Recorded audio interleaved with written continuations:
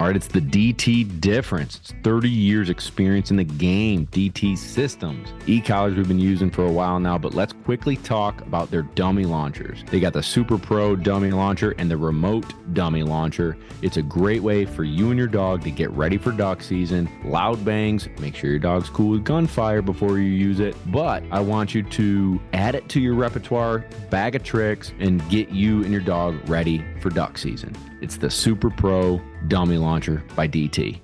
Hashtag man's best kennel, baby. That's Gunner Kennels. Man, let's talk about these crates because when it hits the fan, you want your dog protected. It's an investment emotionally and financially to keep your hunting buddy safe. If you'd like to get into a Gunner Kennel, slide into the DMs and we'll hook you up. But do your best friend a favor and keep them safe this duck season.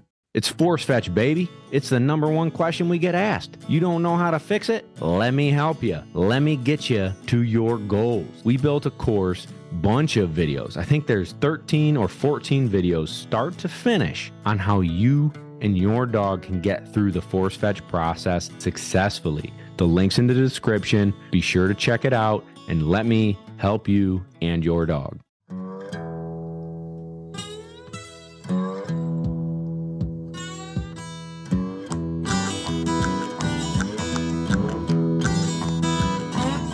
What's going on, everybody, and welcome to another episode of Lone Duck's Gundog Chronicles. Baby, we got an episode for ya. In fact, this is volume 2, episode 1, because old Mr. Kevin had an SD card violation. Kevin, quickly tell the folks what had happened was. That's on me. That's all. That's on me.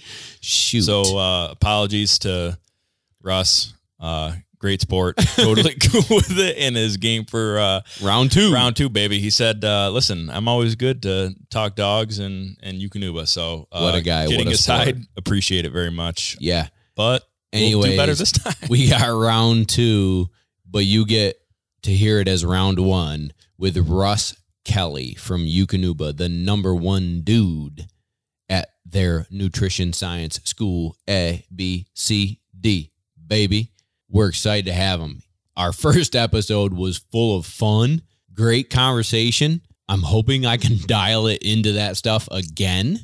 I think we will. It'll be awesome. So stay tuned. Russ Kelly is coming up, but first, Eukanuba, baby. Can you dig it?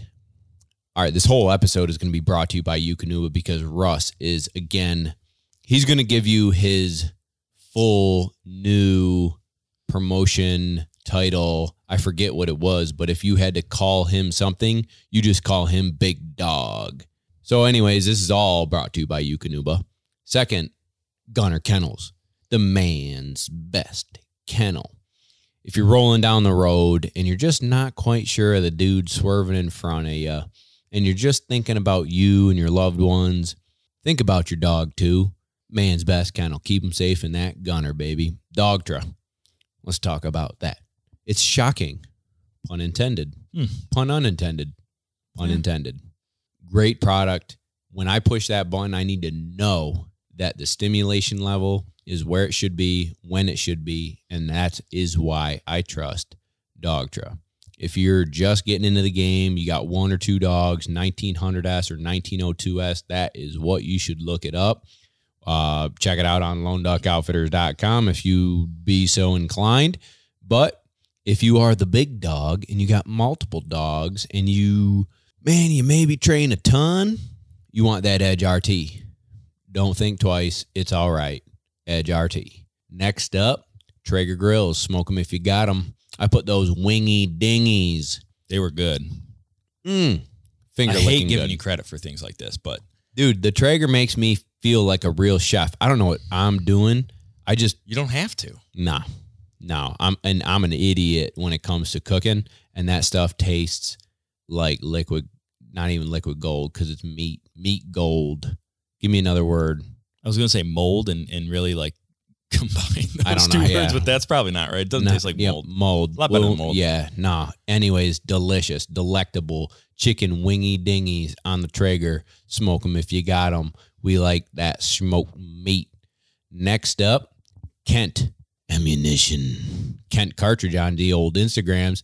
You all know, you've heard it on previous podcasts about that bismuth. That bismuth. Shoot or shoot, baby. I don't know about you. I did kill a duck with it.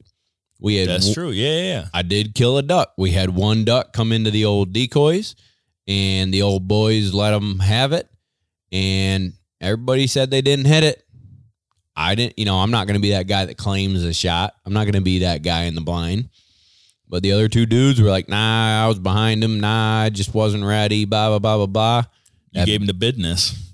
The bidness with the bismuth. Ooh, I like it. I know. Another new tagline. I know. I thought about that driving home today. Yeah, you were waiting for it. Oh, I was. Bismuth. The anyways, laid him down. Deader than a doornail, so congratulations to the bismuth. I mean, it did its job, and, aim was true. But also shot some pheasant with it, and it did the job there too. So I'm pleased with it thus far. We're just getting into duck season. Stay tuned for more. Kent, it's Kent Cartridge on Instagram. So check it out. Give him a follow. Tell him we sent you. Thank you. Bingo, bango, bongo. Waypoint Outdoor Collective. These are the guys that keep us tuned into you, and you tuned into us. Thank you. Check them out. Waypoint Outdoor Collective. All right. Now that we got through that shenanigans, let's get into the show. We've got Russ Kelly from Eukanuba. Baby, he's on the line to talk about the new nutritional formula. All right, and let's get into the show. Russ, thank you for joining us, mister, and tell us a little bit about yourself. Well, thank you. It's a pleasure to visit with you guys this evening. So my name is Russ Kelly. I just actually changed roles in the company, switched over to the scientific service nutritionist for the professional pillar that's supporting both the Royal Canin and the Eukanuba brands in terms of their pro efforts. Previously, I've been with in the past 24 years, I've been with R&D almost exclusively in an upstream research role. During that time, I've had the privilege of working in a lot of different areas: maternal nutrition, neonatal nutrition, puppy in terms of their post-weaning growth, as well as working in the sporting and working dog areas. I have to say I feel very fortunate to have been in the industry long enough to, I'm going to say, increase my knowledge around dogs and feeding dogs. And, and along the lines, I've had the opportunity to work with a lot of talented individuals, both internally and then out in the field. Never get tired of watching dogs do what they were bred to do. Absolutely. Now, Rush, you are a dog man. Can you give us a little background on the hound dogs you've had and what you've got now? Right now, so I've had sporting dogs because for 49 years. Today's my birthday, so it's easy to remember if I just go back to how old I was when I got my first dog. So I've had sporting dogs for 49 years, and along that way, that includes several setters, lots and lots of labs, and couple of German short hairs, a few English pointers, and currently I have a kind of a aging Llewellyn English setter. Moxie, she's 14, so she's slowing down, but she's still awful good out in the field. And then I have a young German short hair that I obtained, and he's still learning. He's 3, but he's still trying to figure things out. He had kind of a quiet puppy life, so he didn't learn much as a puppy. But I brought him home when he was a year old, and have been working with him since. And he's got lots of energy, and I think hopefully he's going to make a dog. But time's going to tell on that. Very good, very good. Now, let's get into a little bit about this Llewellyn setter and the current short hair. Before we hit record, you said you were up in the Upper Peninsula of Michigan, the the UP, the famed UP. Tell us about that. Yeah. So we. Oh, and by the way, I'm sorry. Happy birthday. No problem. Thank you. Can't believe you're on the show on your birthday. I feel like there's 100 other things you could be doing right now, brother.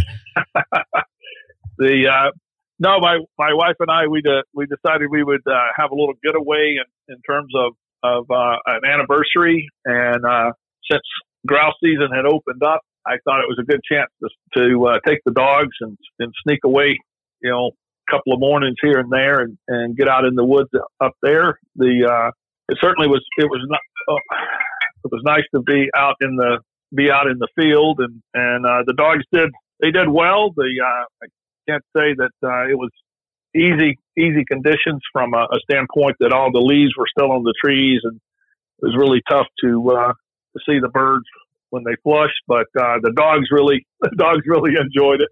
Good. And it was, I'm going to say even under tough hunting conditions, it's always good to be out in the woods with the dogs. All right, I want 2 pieces of advice. The first piece of advice is when you go to a place like the UP and it's so big and giant and vast, how do you pick cover? And the second piece of advice is on your anniversary, how do you get your wife to go to the UP? Well, I'm going to say in terms of that, we have some good friends that live up there, and they've got a cabin that sits on a little small lake, and we threw the dogs in, threw the kayaks in, and just headed north. We were scheduled to go to the Canadian Rockies this year for our anniversary. That was we were scheduled to go there on our honeymoon, and her mother got sick, and we didn't go. And I've been up there a couple of times, but she had never been, so we were going this year. And with the COVID situation, that was not an option. So we chose to go up and hang out at our friend's cabin in the UP, and I took advantage of it, took the dogs along, and it worked out. Good for you. Now, how do you scout? Or does each hunt a scout? Well, in terms of that, it really is. Luckily their property is surrounded by state land, so I can't say that I went into it with a plan other than looking at a place and getting out in the woods and seeing what it looked like. And luckily they have the bird population's pretty good up there, so even if you make a mistake and don't go to the best place, it's still pretty good. That's really neat. That's one place I've been to Michigan for grouse hunting once, and it was my setter's first real hunt, and so that was an experience in and of itself. But we didn't make it far enough north.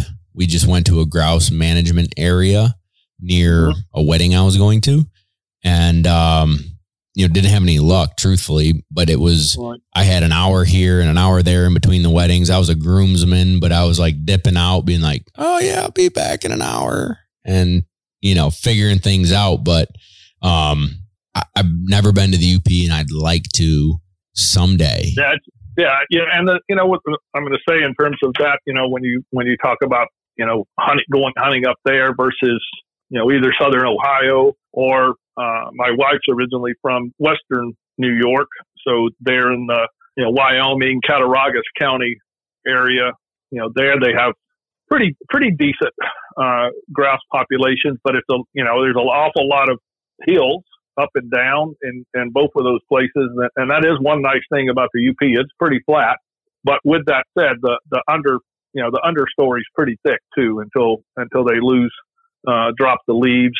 And I've never, I guess I've never been up there when it was deep snow. I'm not sure how effective the hunting is to try to do in that deep snow. I know when I've been to New York a few times when they've had like some of those crazy lake effect snows, it gets to be a little challenging when the grouse get to hanging out in the hemlocks and not down on the ground. It gets a little confusing for the dogs, but I don't know. I guess regardless of the day, I always view it as being lucky if I'm out in the woods with the dog. Yeah, that's a great way of looking at it. No, so I told everybody in our intro that this is volume 2, episode 1.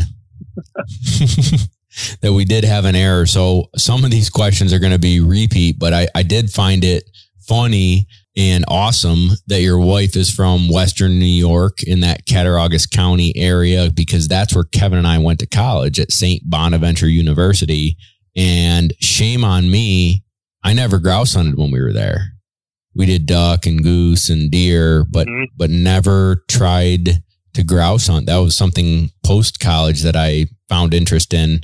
And so you've when you would go home to visit her family, you grouse hunted that area? Yeah, I got kind of lucky. One of her high school classmates that she remains really good friends with. Her dad was a big time grouse hunter, and when we would visit, I can't remember. We went over to her parents' house. I can't remember why we stopped by, and me and her dad got to talking about it, and so from then on, when I was going to be up there during season, I'd take the dog with me, and we would go hunting. And then one of our brother-in-laws, he has a pretty nice piece of property him and his wife bought that has a few grouse on it. It's not great hunting, but it's it's still good. I mean, the bird population's not real high on that property, but they do have grouse, and it's still pretty good to get out there and watch the dogs work. But certain areas up there, I would say it's more of little isolated pockets of birds. But they do have, luckily, I'm going to say I had the privilege of going along with someone who had hunted there for almost 60 years. And so he had a lot of nice spots. That's really cool. Now, Russ, where did you grow up, and what was your youth hunting experience like? Yeah, so I grew up in South Alabama, just north of the Florida Panhandle border, so L.A., Lower Alabama, and grew up in terms of upland hunting, almost exclusively bobwhites. We did occasionally, get some woodcocks that would come through, but not a lot, not enough to say anything. And early season, it was, we would do dove hunting, and then of course, as the season or the winters would come on, we did a lot of deer hunting in the afternoons, quail hunting in the mornings. And, unfortunately, a lot of times by noon, it's so hot that the dogs they're finished by noon, when it's getting up to be 80 degrees. But we would, late afternoons, we would deer hunt. And then in the spring, of course, we did a lot of turkey hunting. We did some wood duck hunting, but it was mostly wood ducks. We got very few, I'm going to say migratory birds through. Every once in a while, maybe a couple of times a year, take a drive north, go up on the Tennessee River to do some migratory bird duck hunting. But it was more.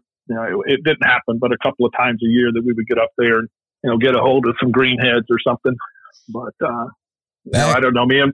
So I'm sorry to interrupt you. I didn't mean to. Back then, were your dogs, quote unquote, versatile, where you had dogs that would be out with you doing the quail and some woodcock and then be able to go pick up greenheads? Or were you, using retrievers for the ducks and then your pointers / setters for the upland? Yeah, pretty much. Pretty much. I had. I'm going to say most of the time I had a pointer and a setter, and occasionally I would have a pointer and a German short hair, and I use them. I'm going to say almost exclusively for upland for quail hunting. I had a lab. One of my I'm going to say favorites, probably just from a standpoint that I had him for so long and grew up with him, that he went almost everywhere with me. So even if I was quail hunting, he came along. He just sort of hung out with me, and then he would find the down birds, and I had the German short hair. He was good. He was good at picking up dead birds. But I don't know, the pointer along that line. He really was a point guy, and then he'd like to move on and go find more. So. It was good to have the lab and the German short hair or the setter along in terms of picking up singles and dead birds. But he went to that male lab, he went with me probably, I don't know, 95% of the time he was with me wherever I was, unless I was at school. That's really cool. Now, where did you go to school? So in terms of college, I went to the Auburn University for both my undergraduate and graduate school. And I was an older student when I went in. I farmed for, quite a few years, 5 years when I finished high school. And I loved the farming life, but man, it was tough to make a living and get bigger. And my dad stayed after me, luckily. So when I turned 25, I said, fine. I said, I will go. So I applied to 2 schools. I applied to Auburn. I applied to Georgia because I wanted to go into the School of Agriculture. I got accepted, but because of one of the insurance companies at that point, they offered me a scholarship to one of the state schools. And with the combination of that scholarship and in-state tuition, Auburn was an easy decision. Financially, but I had a great time there, and made a lot of good friends, and still keep up with several of those. Particularly, I'm going to say some of my professors I still stay in contact with to the day. So no way. So your background in agriculture, and then in school you're taking classes for agriculture. Where did the nutrition portion come in? And where did it trigger like the light bulb that said, boy, this could be something for a career? It was that, I'm going to say I feel extremely, extremely fortunate there. My primary area in terms of graduate school, my primary area was embryonic development regulation of embryonic growth. And that was primarily in the beef cattle and then pig. So basically farm animals. And I always tried to work with other grad students in terms of trying to, combine projects. And typically we always had a nutritional component to all the projects that we did. And, therefore, so even though I wasn't a nutrition student, I picked up a lot of nutrition. And then, it's also particularly when we were looking at sort of influences on embryonic development, maternal nutrition had to be a big component of that. So I picked up, more knowledge there. And then I have to say, I got extremely lucky. The IMES company at the time, they were looking to expand their efforts in the maternal nutrition area. And I was contacted, came up, interviewed with the strategic group. And, it was really, I'm going to just say it was a really just spectacular group in terms of there. It was almost like an academic department in terms of that group. It just felt right at home right from the start, and joined that group, and been learning. I'm going to say learning more and more nutrition every day for the last 24 years, and I wish I said I felt like I knew everything, but I know that's not true, and I think that's one of those situations where we hopefully are going to continue to learn more and more. I think we have just as much left to learn about nutrition as we've learned so far in the last say 100 years. But oh, absolutely. And I would say that in the last 5 years, it's been skyrocketing northward. Well, certainly some of the technologies that we have to help us work through some of the pathways and some of the mechanisms of action are, it is much, much easier this day and age to get data. But with that said, the more questions we answer, the more questions that arise in terms of we need answers to. And sure, I think one of the fascinating areas that I actually, it's so potentially so complex it scares me a little bit, is the whole interaction between the microbiome and the host animal.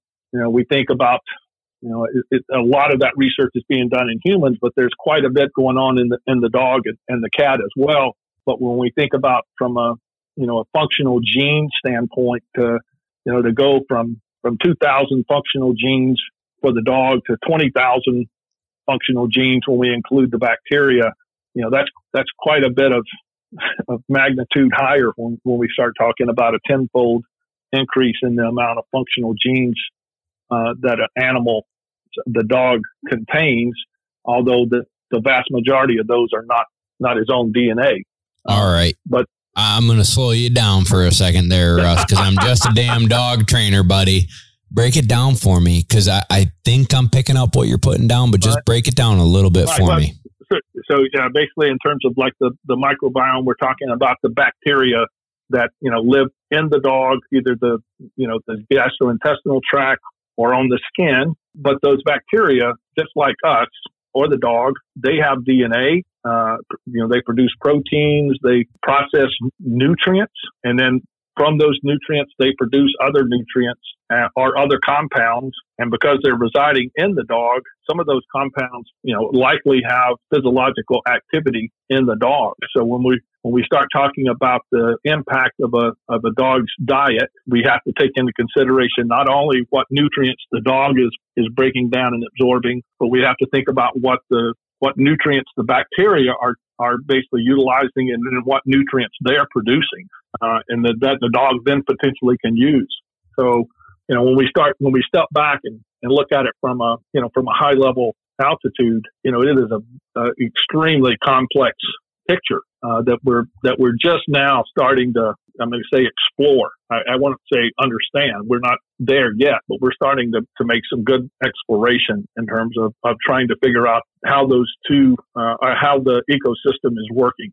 That's really, really cool. It's like, if I had to maybe explain it in Uncle Bob terms, it'd be like, we feed X, the dog eats it, and then all the little organisms and whatnots inside the dog's belly are intaking that nutrients and then maybe releasing their own. Like, they're using it and then releasing it, and then that dog still has it in their system, and it's producing energy, negative energy, positive energy, whatever. Like, it could make it lethargic if it has too much of this. It could make it even more rambunctious and blah, blah, blah for that, right? Yeah, when we move into talking about this new performance line, we can give some specific examples there of this interaction where we've intentionally included specific ingredients in the diet that are not intended to be used by the dog, but they're being provided specifically to feed a select group of the bacteria that reside within their GI tracts.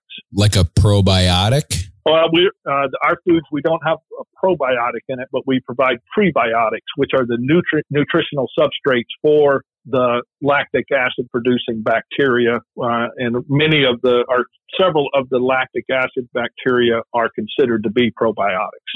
Gotcha. All right, I'm with you. So we're feeding those bacteria where they produce a specific class of fatty acids, short chain fatty acids. And those nutrients are then utilized by the epithelial cells that line the dog's GI tract. Okay. All right. So before we dig into the new formula and some of the good stuff coming up, I have a couple questions about, the general 30,000 foot view of these canine athletes and feeding them, and from the puppy to the normal dog to mothers and whatnot. So trying to attack everybody's position that listens to this, all our listeners, right? They got a 4-month-old puppy that they bought and they're feeding it Eukanuba large breed puppy. I want to talk a little bit about that formula and the positives of that formula. I know we're not really going to talk about this company versus that company, but I want to talk about the things that puppy is being provided, knowing that it's developing muscular and all that jazz. Like, talk about that puppy formula for a second and the good stuff, right? Yeah. So in terms of the whole theory behind large breed puppy formulas is, research has clearly identified that these large breed puppies that are basically oversupplied nutrition and grow to their maximum rate tend to develop more skeletal problems, whether that be, show up in exasperating hip problems or shoulder or elbow. But if we can basically feed these puppies where their growth rate is slowed. And when we talk about slowing down their growth rate, we're not altering how big these dogs are going to get. We're just basically altering how many months does it take them to get there. So instead of a lab being fully grown at 12 months, we're slowing that puppy down where it's 15, 16 months before it's, physically mature. May not be, certainly, I've never had one that was mentally mature at that age, but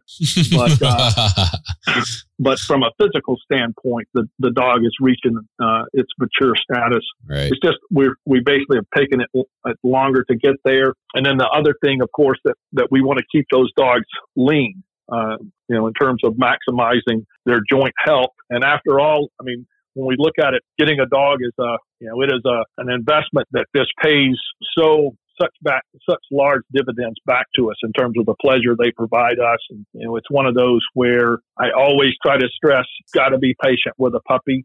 Too many times I see people that are rushing them when they get to be 6, 7, 8, 9 months old. And the dog is starting to take on that mature look. They want to just go out and see what the dog's, capable of. And I just have to remind people to, stay patient with that puppy. You can do a lot of damage, letting that dog do some of the things it can do. I'm not saying that they can't physically do some of the feats that people ask them to do. Always ask the question, should the dog be doing that at that age? Because it only takes, one wrong jump or, to basically do some damage that's going to be a lifetime hindrance to that dog. And, we may end up having to retire at 2 or 3 years before it should have had to been, simply because, arthritis developed in a joint that we allowed to be damaged by pushing the dog physically too soon, rather than being patient. And, certainly when you start training those dogs, I always like to use the term water is your friend. And, with that, you can get a lot of muscle definition and a lot of good exercise on a dog by letting them get in the water and swim, get a good core workout. There's very little, I'm going to say, pressure put back on the joints if a dog is swimming versus pounding out on either a hard surface or, hopefully not working a lot of them on asphalt or concrete, but right. Some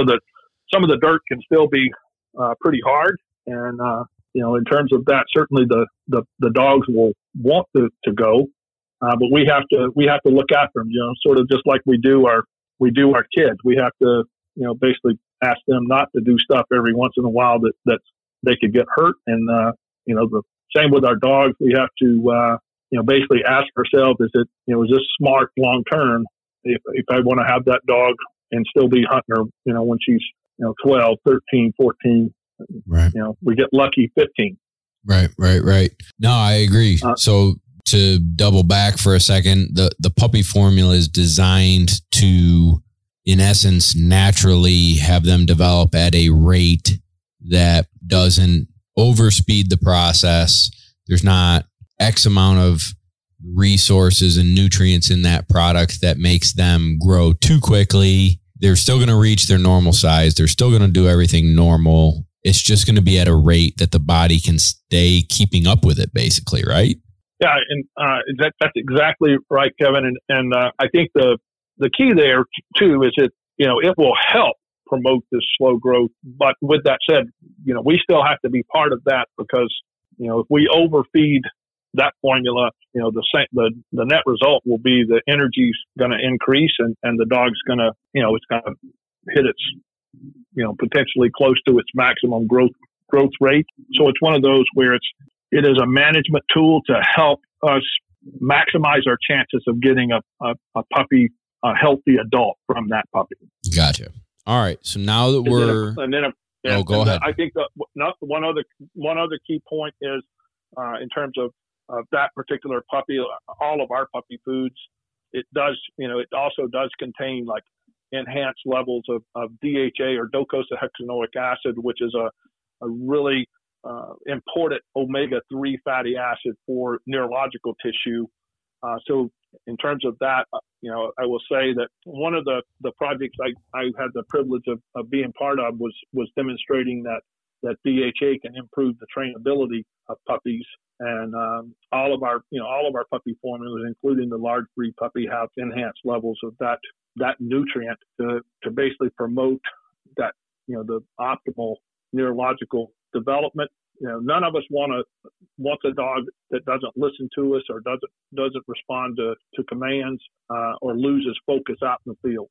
Right. So you guys were the leaders in the DHA. Yeah, that was I worked on that area for it was close to a 10-year start to finish. We started out looking at I had a really large data set from a group, and I was looking at their sort of nutritional usage and sort of observed that when they were feeding foods that had a elevated omega-3 content, it appeared to have better reproductive performance. And I was really curious about why omega-3s would be such a strong influence on omega-3s. So we started out looking at what was going on from a maternal standpoint, and then discovered that in fact DHA was being depleted in the brood bitch, and then we looked at what was going on with the puppies, and went from there to what the direct impacts were on a growing puppy, both from a maternal supplementation and or just independent at post-weaning, and found in both cases that elevated DHA levels can improve their ability to focus or perform specific tasks when asked. Cool. So that leads me to, I was actually going to dive into DHA, so I'm glad you did it. But it leads me to a question that we received via social media, and we tackled it on a recent YouTube video, and it pertains to pregnant females. And the video was about feeding and exercising pregnant females. And I'd like your take on, we breed a female, she gets bred today. Right. Now until she delivers, walk me through that process of like the trimesters, if you will, and feeding them and all that jazz. Right. Well, so in terms of that early, I'm going to say basically from breeding up to let's say about 6 weeks into the pregnancy, from an energy standpoint, not a lot has changed in terms of how much energy the brood bitch needs.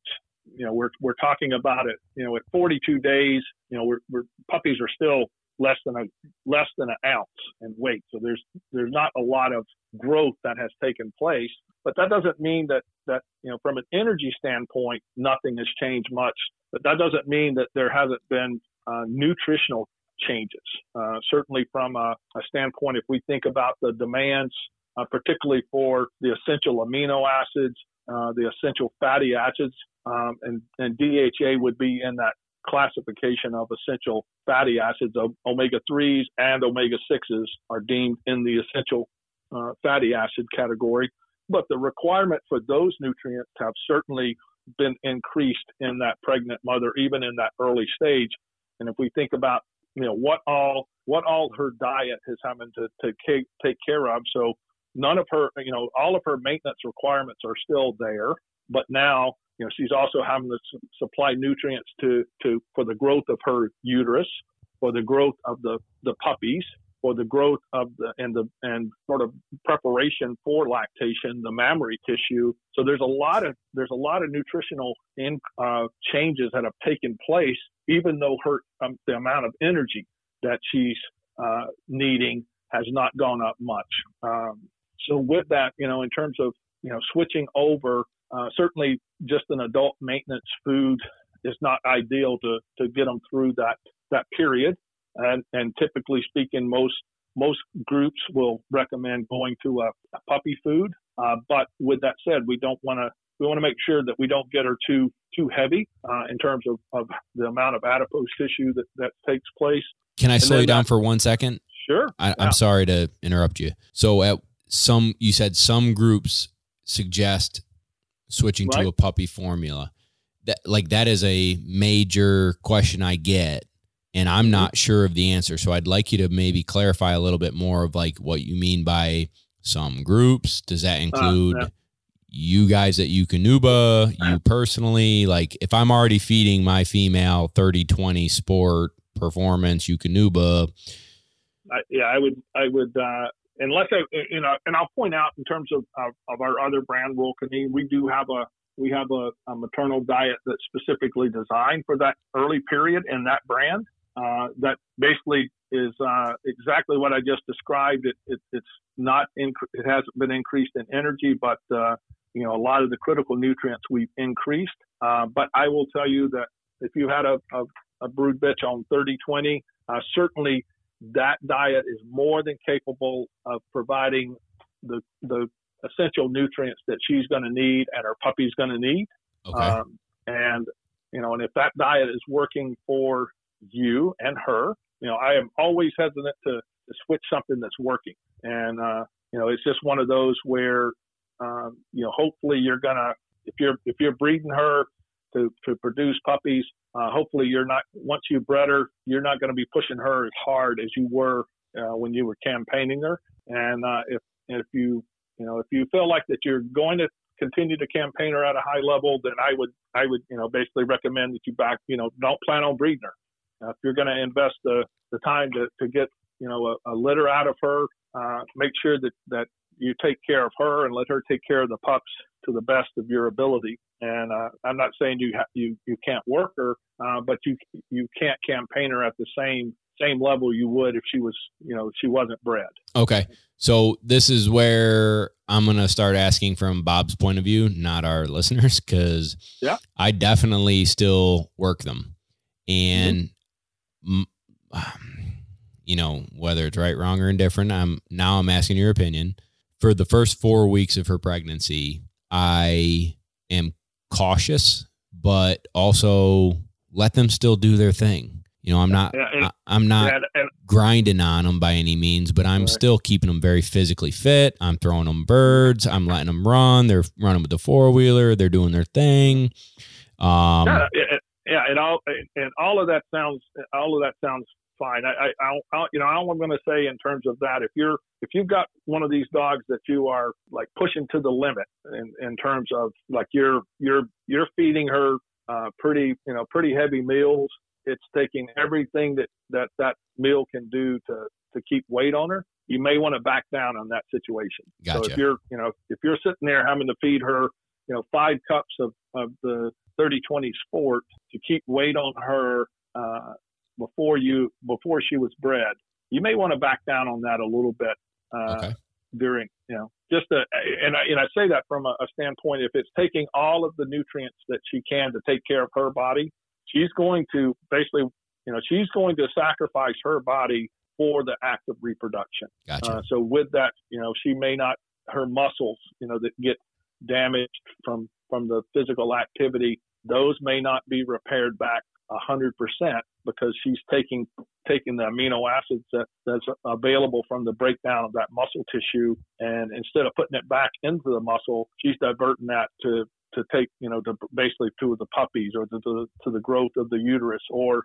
to the growth of the preparing mammary tissue. Gotcha. Because that's going to be her top priority. Okay. So then let's say, again, using my dog as the example, let's say I've noticed everything's good to go. She's maintaining body weight. She's not overeating. Life is good. At around the 4-week mark, I scale back on the exercise and the mental and physical stress, if you will, use that term loosely, but the stress of under her body. I keep her in shape. I keep her happy. She's not just penned up doing nothing, but all the aerobic stuff starts to scale back, and I keep the food basically the same. And there's 2 parts that I'm curious about. One, you mentioned about adding, a puppy food thought. And then the second is like, do you increase food, anything like that? Yeah. In terms of that, you don't need to start increasing the energy intake until after that 6 weeks. 6 to 9 weeks, you can, and I'm going to give you an example here. So if you've got a bitch and you're feeding her the 30/20 Sport, and you're feeding, let's just say 3 cups of food a day, and then you hit that day 6 weeks. So between that 6 weeks and she whelps, you want to basically just almost on a daily basis sort of creep the amount of food that she's eating up. And by the end of or middle part of that 7th week, the early part of the 8th week, I would say that you would want to be in that, 4.5 cups of intake, something like that, maybe 5. But it's about a 50% increase in the amount of energy that last 3 weeks of pregnancy. Okay. Yeah. So that's what I've done. But you had mentioned puppy food, and that's a question that we get. Do we start feeding the mothers puppy food? What do we do about that? Yeah, and I think in terms of bear, when I talk about, I'm going to say transitioning to a puppy food, that's if a dog is on an adult maintenance type formula. So if they're eating like an adult maintenance food, then I really like to see them transition to either, let's just say a puppy food or particularly a food that has been, certainly I want one that's has enhanced levels of DHA in it. And typically the adult foods don't have, say, enhanced levels. It may contain DHA, but it's typically a maintenance type level. And that's one of the most critical nutrients for her in terms of reproduction. So we want to make sure that whatever we're feeding during pregnancy has elevated levels of DHA. And that typically comes in puppy diets, our performance diets, or a diet that's specifically been formulated for growth or for reproduction. Okay. So let's break it down even simpler, assuming that I am the example. I am a Eukanuba feeder, and my females are on 30-20 Sport. Mm-hmm. Just so everybody knows what we would do. If you're feeding exercise or sport, you're going to be good to go. And then at 6 weeks, increase the volume, correct, by 50% over the course of a little bit of time. I'm sorry, not the volume, the energy level. So, do your math, and I'm going to keep it, pretty simple here. If it's 400 calories, kcals of metabolizable energy per cup, and she's eating 3, that's 1,200 calories, and somewhere around that 8th week, you want to have her you want to basically increase that up to 1,800 calories. Okay. So not on a volumetric standpoint, the 50%, but on an energy basis, you want to be up about 50% from her maintenance requirements. Okay. All right. I'm with you. And so I got you. All right. We can move on from there. I dig it. Yep. But we get that question a lot, and it's hard for me to answer because I only know what my experience is, and we've had good experience. Yeah. And I'm going to tell you when I was breeding Labrador retrievers, my practice was just exactly what you just described. I used Eukanuba 30-20 premium performance, and I kept my breeding bitches on that, increased that, and I basically fed it from breeding to 3 weeks post weaning, and if I were going to put them back in the field, then they never came off of it. All I was doing was adjusting the amount of food that I fed. Gotcha. All right. Before we dive into the new formulas, I want to ask about the next poignant dog food Google search. Gluten-free, grain-free, all organic. My dog's a wolf and it eats from the wild deal. I know that I've talked about it on the podcast before, and a lot of these companies are playing on emotion and playing on some advertising money. And I know that we've got to kind of tippy-toe around things a little bit, but I want to talk about ingredients and nutrition and the science behind the food, and then maybe dispel some myths and stuff like that. But let's talk about grain-free diet and some things that people should be thoughtful of. Yeah, and I'm not going to, I guess in terms of, I'm not going to throw any companies under the bus or anything. I'll let you know right in front. I'm not a fan of them. I'm not going to say that there's not a few formulas out there that haven't been put together really well, that are in that grain feed category, but there's a lot of diets out there that have not, and I feel, I don't know. I mean, I feel bad for customers out there trying to make a decision based on all the marketing messages that is put in front of them. And some, I don't know. It's just maybe it's just the time of it's the time of the world. There's a whole lot of half truths that are positioned as facts, Right. and our, I'm going to say it goes with our industry as well. I think in terms of when we particularly for these dogs in the sporting and working world, I mean, if we step back and we watch what they're doing, I mean, we have to, it's pretty amazing in terms of their physical abilities. And, with that, we really should strive to provide the best nutrition we can. And I'm going to, for the next few minutes, I'm going to use that word quite a bit, nutrition. Nutrition is really the delivery of nutrients to the dog for the use of the maintenance and growth and performance of its body. And ingredients are simply vectors that supply nutrients. There is no quality aspect that's linked in terms of ingredient. An ingredient, doesn't guarantee that it's nutritious. Right. Nutrients are related to nutrition. Ingredient is just simply a vector of which it's delivered. And the quality of an ingredient really is dictated by a couple of things. One, how digestible is that material? And that really means based on how much of the material that the dog eats does it absorb and utilize by its body. And then secondly is going to depend upon the nutrient profile. So in terms when we're talking proteins, it really comes down to how digestible and what the amino acid profile of that protein is. And when we talk about a lipid or fat, it's really how digestible, and most fats are highly digestible. So then comes the question, what is the fatty acid profile? Because we can take a diet that's 40% protein and have a dog that's protein deficient because it simply is a collection of low digestible material. And so the dog simply can't break down, and it ends up going down into the GI tract. And then some of the bacteria that like protein, the ferment protein, we end up feeding those, and those are typically not bacteria that are associated with health. It tends to go the other way. And I think we've all been around a dog that had really putrid smelling feces, and typically that's a strong indicator of a lot of protein fermentation taking place.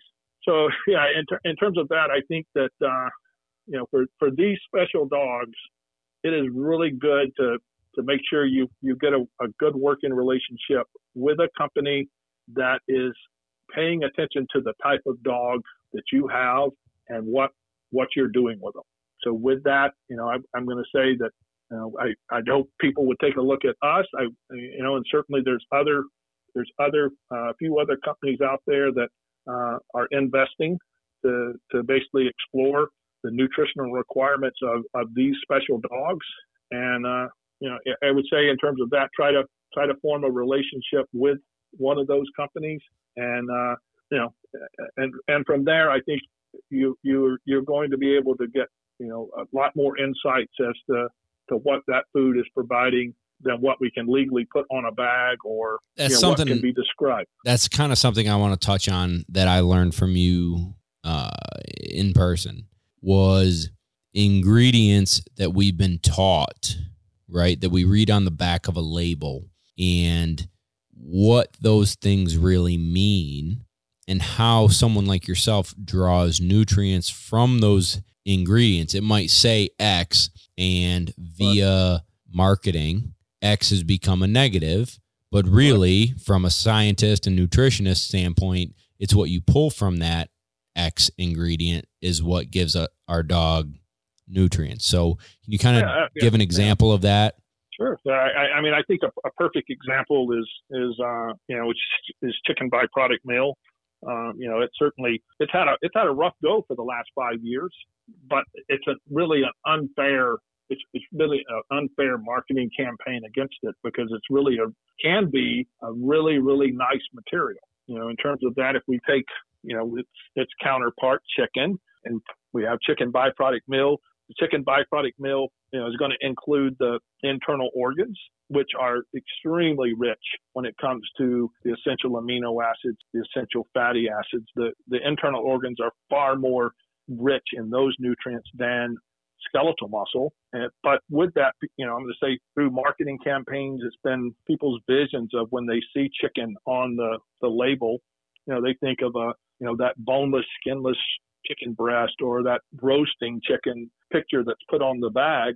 And it could be that. It could be either one of those two, but it could also be chicken could also be a carcass that's been completely, maybe there's only just very little skeletal muscle left. That is also chicken. So when we see chicken on a label, there's 30 grades of chicken out there, and it might be a grade 1, it might be grade 30. It's still all chicken, but in terms of the digestibility, the range on that material might be, close to 90% on one end and, in the 60s on the other. Right. And the same could be in terms of chicken byproduct meal. I'm not saying that it is, it's immune to that. It's the same case there. But when we talk about like a refined chicken byproduct meal, or the same, sort of grade for grade, from a nutritional standpoint, the vast majority of the time, the chicken byproduct meal is going to win from a nutrient density standpoint when we look at like the essential amino acids and essential fatty acids. Right. And basically, again, in layman's terms, for me, Uncle Bob, I'm looking at it like the label tells a story, and it can be spun in several different ways.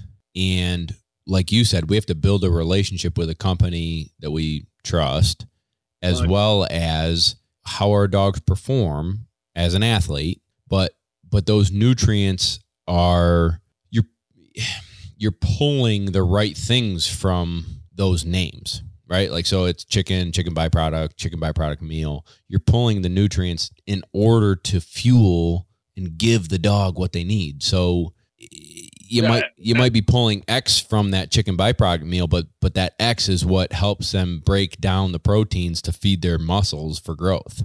Yeah, and I think in terms of that, I'm gonna say in terms of our group, we have a lot of respect for dogs in the working and sporting segment. They are truly the exceptional when it comes to athletes. I mean, they are just marvels of the world. We spend a lot of time, and we invest a lot of money in terms of trying to figure out how do we best deliver nutrients for that dog to do what we ask it to do day after day after day in a magnificent level, extraordinary level. And we're not going to get that if we basically just say, it doesn't matter. Just make it look good on the bag and put it out there. And that's, there's groups that do that. And, I guess I apologize for the industry for those, those groups' actions. But, it's one of those where I think you as an owner or your listeners, they should basically just, it doesn't take a lot, but, pick up the phone and start a dialogue, in terms of the customer care. And I don't think it'll take you very long to figure out if the company that you're dealing with is a partner for you or just basically there to sell you a product. Yeah, couldn't agree more. So with that being said, in an effort to stay innovative and pushing the pace forward, Eukanuba has created and formulated and maneuvered their diet into a new formula. Can you talk to us about that? Yeah, I will say it. It was not. So this move is bold, and it's not something that I'm going to say that we did without a lot of debate and a lot of evaluation. To sunset the flagship of the brand, the Eukanuba Premium Performance. We sunset that formula and we relaunched the Premium Performance line with 4 4 new diets in that portfolio, and they're very different from where we were before. We had our active, and then we had our 30-20. These four new diets are dramatically different in our approach. They're basically, I'm gonna say a accumulation of what we've learned over the last 50 years, and bit the bullet and said, you know what, we're gonna do this for the dogs and do it right. And we put 4 diets out there that are specifically designed to basically look at a dog's energy, the type of energy, our type of exercise it's doing, and the duration of the exercise that it's doing, and try to balance an energy dense formula out there, providing the type of fuel and the level of energy that dog needs to perform. And then we basically, from a benefit standpoint, we provided the benefits across the board. So we're not asking people to pick out a joint diet or a skin diet or a GI health. Basically, in terms of that, we're providing the benefits across the board, and we simply just need the owners to either work with us or on their own, truly evaluate what level of energy does my dog need, and then select the right product. And with that, we have a product that our Sprint product that's really designed for those dogs in the like agility or dock diving world, where their activities are very rapid, very intense, but it only lasts just a seconds to just a few minutes. And those dogs are burning primarily carbohydrates for their energy. So that diet is really loaded up in terms of providing the carbohydrates that dog needs to perform that anaerobic respiration or anaerobic metabolism.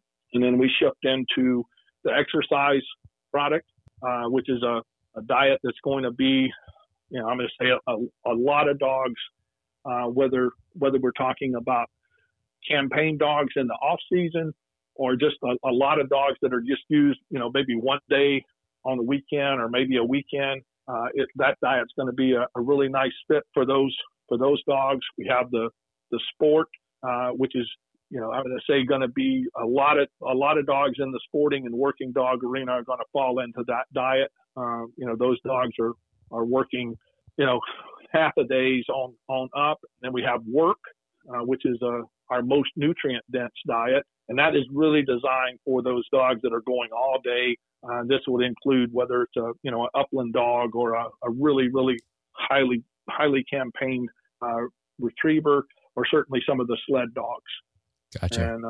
And regardless of that, we basically have put in a nice GI system, our most advanced GI systems technologies. They are slightly different in terms of those fermentable fibers that we talked about early in the program. The Sprint diet uses a combination of FOS or fructooligosaccharides and beet pulp, and then the exercise, sport, and work uses a combination of MOS or nano-oligosaccharides plus beet pulp. And the beet pulp is really a nice fermentable fiber that's used by the bacteria, to the lactic acid producing bacteria and other that produce short chain fatty acids to basically help support the cellular lining of the GI tract. We've enhanced the levels of chondroid protectives, glucosamine and chondroitin sulfate. We've elevated the levels there. We've basically promoted from a inflammation standpoint.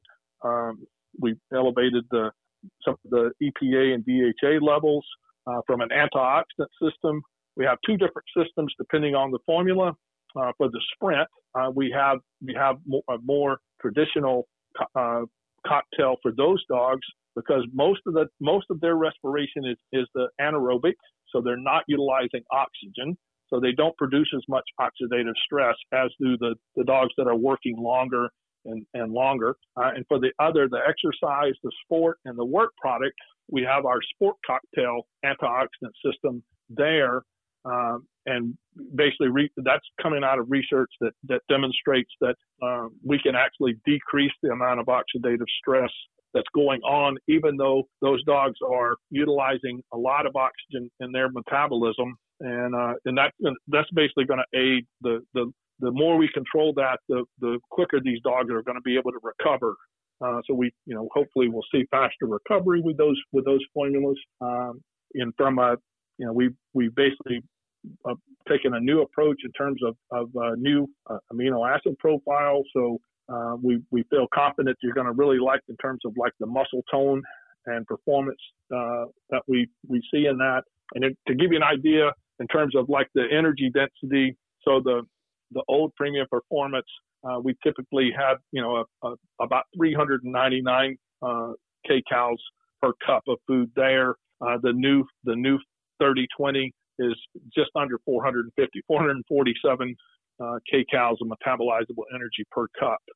So with that, be aware that if you just go and pick up that new 3020 and you feed it like you did your old 3020, you're going to have a dog that starts gaining weight. So with that, you're going to need to back down on how much you offer that dog. And if it's one of those situations where maybe you were feeding 3 cups of the old 3020 per day, you probably actually are going to need to go to the exercise product, and that's going to be maybe you're going to have to go to 3 1/4, but that's going to be a much healthier move than trying to drop down to like 2 cups of food for in terms of that. You need to look and make sure you're feeding your dogs a reasonable amount. And when we start trying to select which formula is going to be best fit for you. Right. For my kennel specifically, we've been feeding the 30/20 Sport really for probably close to 4 months now. And I've 100% seen a higher digestibility rate. I've seen some of the dogs that some of them had a harder time keeping weight on with the 30/20 before are now keeping weight on with this formula without having to increase or decrease or do anything different. It's just, right. I've seen a truthful, very different, not that the old one was bad by any means. I was very pleased with it, but then you get this and you're like, that dog, I almost need to take him down a notch, or I start to notice, and it just looks good. I think I'm going to say, I know that, change scares, a lot of people, maybe not everyone, but it's certainly one that it's a word that not everyone is comfortable with. And, this is a change where truly the big winner here is the dog. Right. The nutrition is just, we've improved the nutritional platform, and we've made it, put forth a system that's going to help people better manage their dogs. And I think, with that said, to give you an example, we tried to make these chassis pretty close in terms of a very, very similar chassis to start off with, the foundation of the diets. And, for like myself, let's say, I get a day here and there to take the dogs out. I still do conditioning, but conditioning's not a day in the field hunting. But I'm going to take 2 weeks off, and I'm going to head to the Dakotas. And my dog is on exercise. It's both are doing really well on that. But if I'm going to get ready to go up to the Dakotas, I'm going to be there for 10 days a week, 10 days, 14 days, and I'm going to hunt every day. I can quickly transition my dogs to the Sport to dramatically increase their energy, but I'm still getting the same benefits, and it's still a very closely related platform that they're used to. So I don't worry about having, my dog having diarrhea when I'm driving from Ohio to the Dakotas. Right. That's pretty cool. I mean, that's huge for guys. I mean, that's huge for a guy like me, for sure. Like, I think, it's very exciting. Yeah. I still feel like I'll be the guy that, I've got to be average. And what I mean by that is the dogs who would probably do better on exercise are going to be on 30/20, and then the guys are on 30/20 that might be on 20/60. Like, I've got to, just for ease of life, I've got to have a middle ground. And for me, that's the 30-20. But Right. for the average dog owner, being able to fluctuate a little bit, maybe the off season after duck season and upland bird hunting, they can scale back to that 26-16, maintain a strong body weight, yet all the nutrition for an athlete for that 2, 3, 4 day a week training session. But then once they're out there grinding and putting miles on and the cold weather, they bump them up to the 30-20 and don't really have to worry about a transition period of, the digestive issues Right. that can come with changing a dog food. That's pretty huge. Yeah, and all four of the diets have really, really nice GI platforms. So in terms of that, even I certainly worry. I used to be a big user of when I would take my dogs and go on the road. I would basically start using a probiotic about 2 weeks before I departed and keep them on that till about a week. So when I got home, and this last trip, I basically said, you know what, I'm not gonna do that. I went with them cold, and I had zero problems. I was really pleased with that. I don't know if that's going to be, I'm going to say that I'm going to get that every trip, but certainly if I don't have to spend that $50 on a probiotic to make sure that I'm maintaining that GI health, that's Right. I'm always willing to keep money in my pocket. Yeah, as well as do the best for our dogs. I mean, no, I couldn't agree more. So, I think at the end of the day, if I'm looking at all our listeners and their average Joe or Jane, I would say that the most Labrador duck hunters, the exercise 26-16 would be a great fit. Yeah. And I think too, Kevin, I want to point out too that those numbers are the minimum guaranteed nutrient level. So the 26% protein, 16% fat, those are minimum guarantees. Those are not actual numbers. The nutrient density for that formula is I'm going to say higher than that reflects. The same with the 30-20. So keep in mind that don't think about from a standpoint of 10 years ago or 20 years ago when somebody said, 26-16, that's an adult maintenance formula. In terms of if we think about from the digestibility plus the fact that it's going to be higher than those numbers, that exercise product is fairly nutrient dense Right. formula. And like you said, I anticipate that if we look at it from let's basically take like the upland and the waterfowl populations. The vast majority of the dogs are going to be on exercise or sport, Right.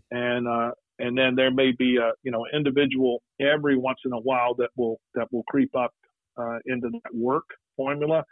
But the other thing to keep in mind is that we can have if we have 3 or 4 or 5 dogs, we can play around with the combination of those. So if we have a dog that's doing well on the exercise, but it just needs just a little bit more, we may could replace 1 cup of its exercise with 1 cup of sport, or vice versa. If we have a dog that is on sport and it needs a little bit more, we could go to 1 cup of work. And in contrast, we could substitute if it needs a little bit less. We could substitute 1 cup of exercise for that dog that's on sport. So it really does offer the owners a really much more options than our old platform. And I think people are going to be really, really tickled and pleased with the diets, the way they feed, and I think certainly they're going to like what they see with their dogs. I couldn't agree more. I 100% am behind this new formula and what I've seen in the last 3-4 months with my entire crew of dogs. It's really, really good stuff for us. And I know that energy, intelligence, innovation, emotion from the Eukanuba team went into this new formula, and it wasn't a 1 week process of let's try this. I'm sure it was years of pinpoint precision and testing to bring us what we have now today. So that innovation in our food and nutrition is what makes me feel super strong about this relationship between, Lone Duck and Eukanuba. So thank you for everything you've done for me and my dogs, buddy. In terms of that, I have to say that, every time, whether it's my dog or somebody else's, I really feel lucky every time I'm out in the field with a dog and watch them work. I mean, I just love it. I mean, there's nothing, I don't think there's anything better than seeing a dog in the field. Couldn't agree more. So, all right, Russ, we can get this now. The new formula is out to the market, correct? It is. It is on Chewy and all the other areas that they want to go and buy it, right? Absolutely. And I think in terms of, rather than me read off a list, I think in terms of that, if they just go online and look at, eukanuba.com and basically ask where they can get it retail. I mean, certainly Chewy is one of them. And if they run into any issues, there's a customer care number there on the website. Give that a call. Those are wonderful. Those are wonderful people. They do a great job working the customer care line, and they will be able to get you any information that you need. And and I guess with that, certainly don't.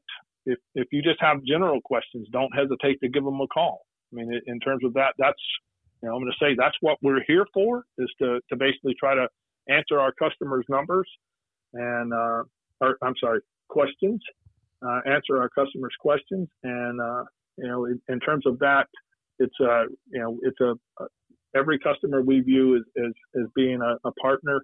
And we're very, very much want to make sure that we're providing a product that allows your dog to be everything that it was genetically potential, in terms of its capabilities. So. Yeah, absolutely. Thank you, Russ. Well, absolutely. There is literally no better time than now to take a Eukanuba challenge and put your dog on this product. Russ, 60 to 90 days, right? Give that dog 60 to 90 days on a new food until you start to see coat, teeth, energy, everything, right? Yeah, some benefits you're going to see much quicker than others. Some may take longer, but certainly from and a lot of it's going to be in terms of where your dog is when you start. I mean, if it's got if it needs to go have its teeth cleaned when you start, this is not going to be the answer. Go ahead and go see your vet, get that taken care of, and then our products will help keep the tartar off of the teeth. But we can't take an unhealthy mouth and do magic. So sure, but that I would say I tell everybody, give it a 90-day challenge. That's 3 to 4 bags of dog food. Give it a good go and watch everything, track everything. And if you're happy, I'm happy.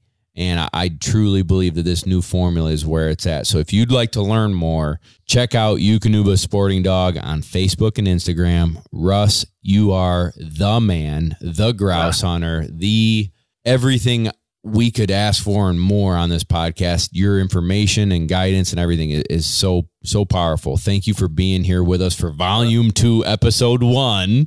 All right. It's been my pleasure. I have to say I love to talk dogs, so it's always good to carry on the conversation, and especially about my favorite subject. Absolutely, and that's what I love about you and your team is that you're dog people. Russ, you're not a coat sitting behind a desk. You're a dog person, and you put your money where your mouth is with your personal dogs who sleep or who might be sleeping at your feet right now while we're talking. And that's what means a lot to me and your team. So thank you for everything that you all do for us and our dogs. And happy birthday. Our pleasure. Yeah, happy birthday.